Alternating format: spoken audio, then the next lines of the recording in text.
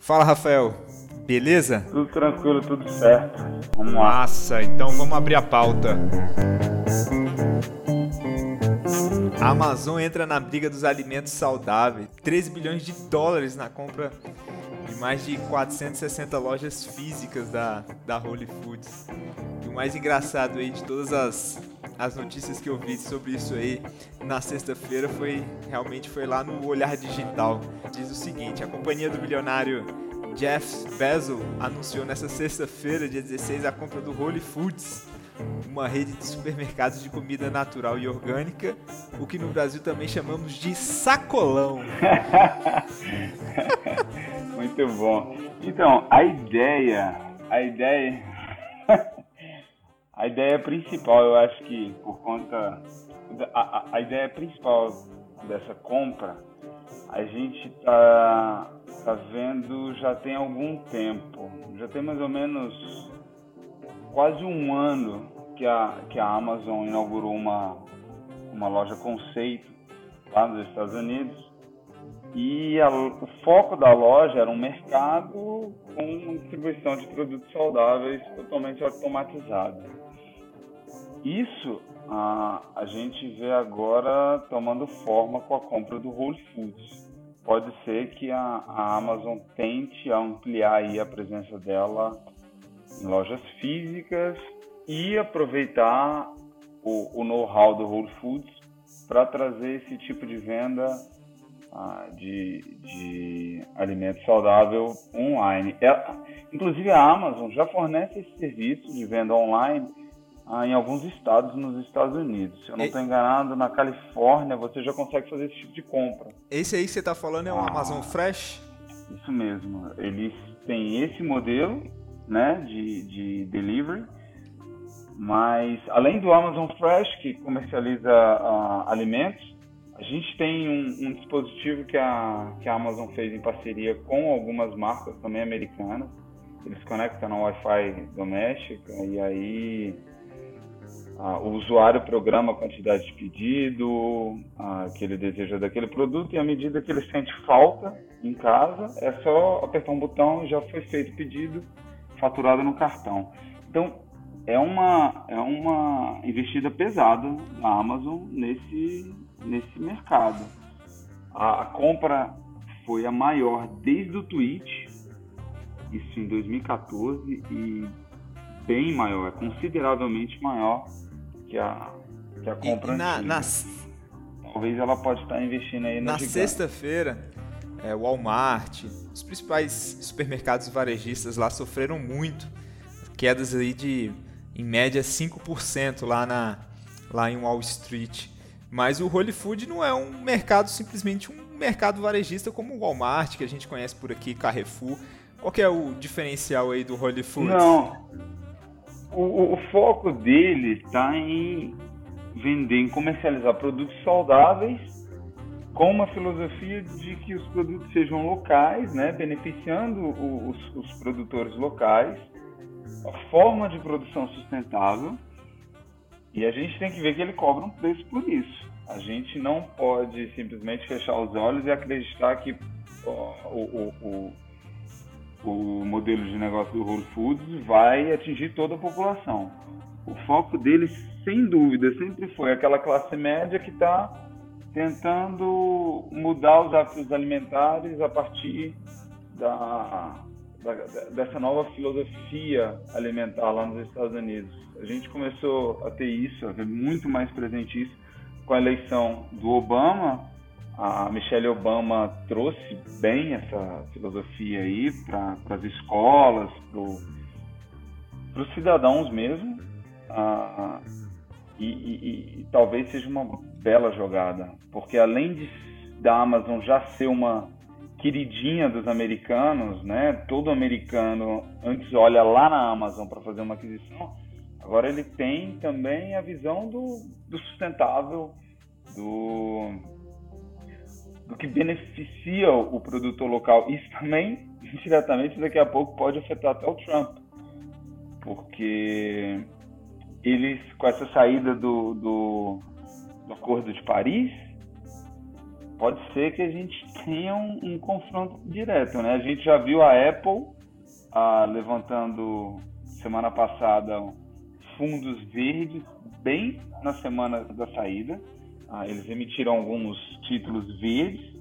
Isso já mostrou que eles não estão indo junto com essa nova filosofia do Trump, né? De encarar o sustentável, o green market, né? Como é chamado. O Wholefoods e a Amazon nessa também podem representar um desafio aí para o presidente americano.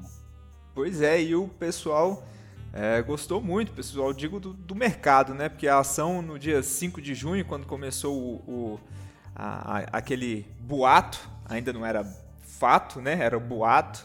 Lá no dia 5 de junho, a ação dela chegou a $1.011, né? A máxima histórica aí da Amazon desde que ela começou a ser negociada na Nasdaq, né?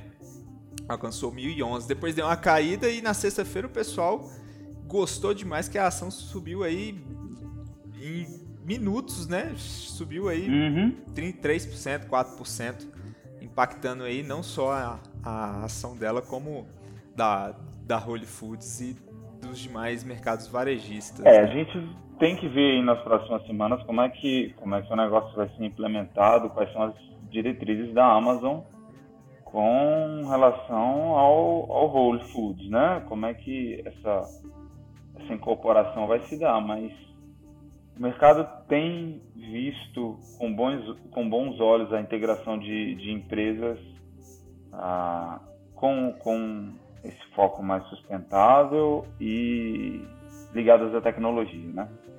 Eu acho que são ativos que você pode manter os olhos e ver que pode ser que se desenvolva bem.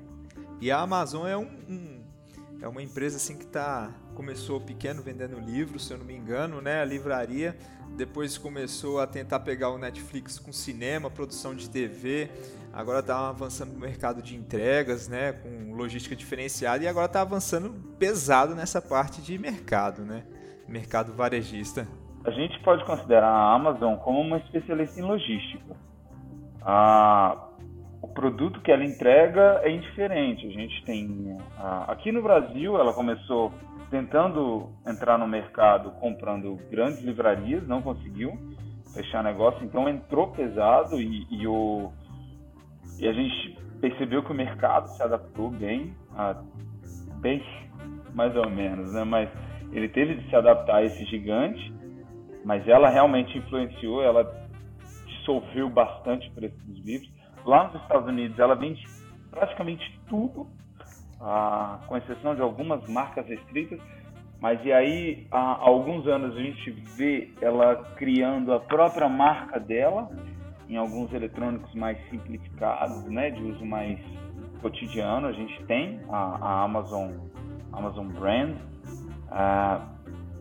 essa investida agora no mercado de alimentos saudáveis. A gente já tem